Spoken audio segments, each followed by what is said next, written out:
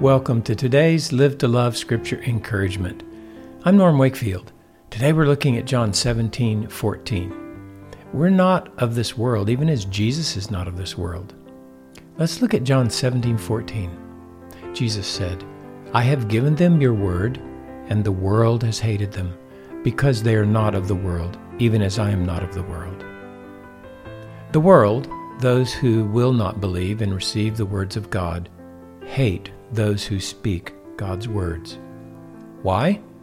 Because the words of God are supernatural and authoritative. The words Jesus spoke were not of this world.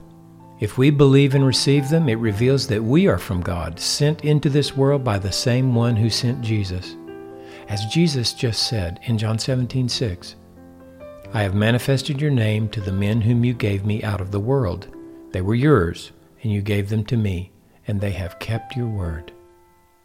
So when we speak Jesus' words and love with him, it reveals that we, like and with Jesus, are not of this world. We are called today to live love with Jesus because, like he is in this world, so also are we. John wrote that very thing in 1 John 4:17. There he wrote, By this love is perfected with us, so that we may have confidence in the day of judgment, because as he is, so also are we in this world.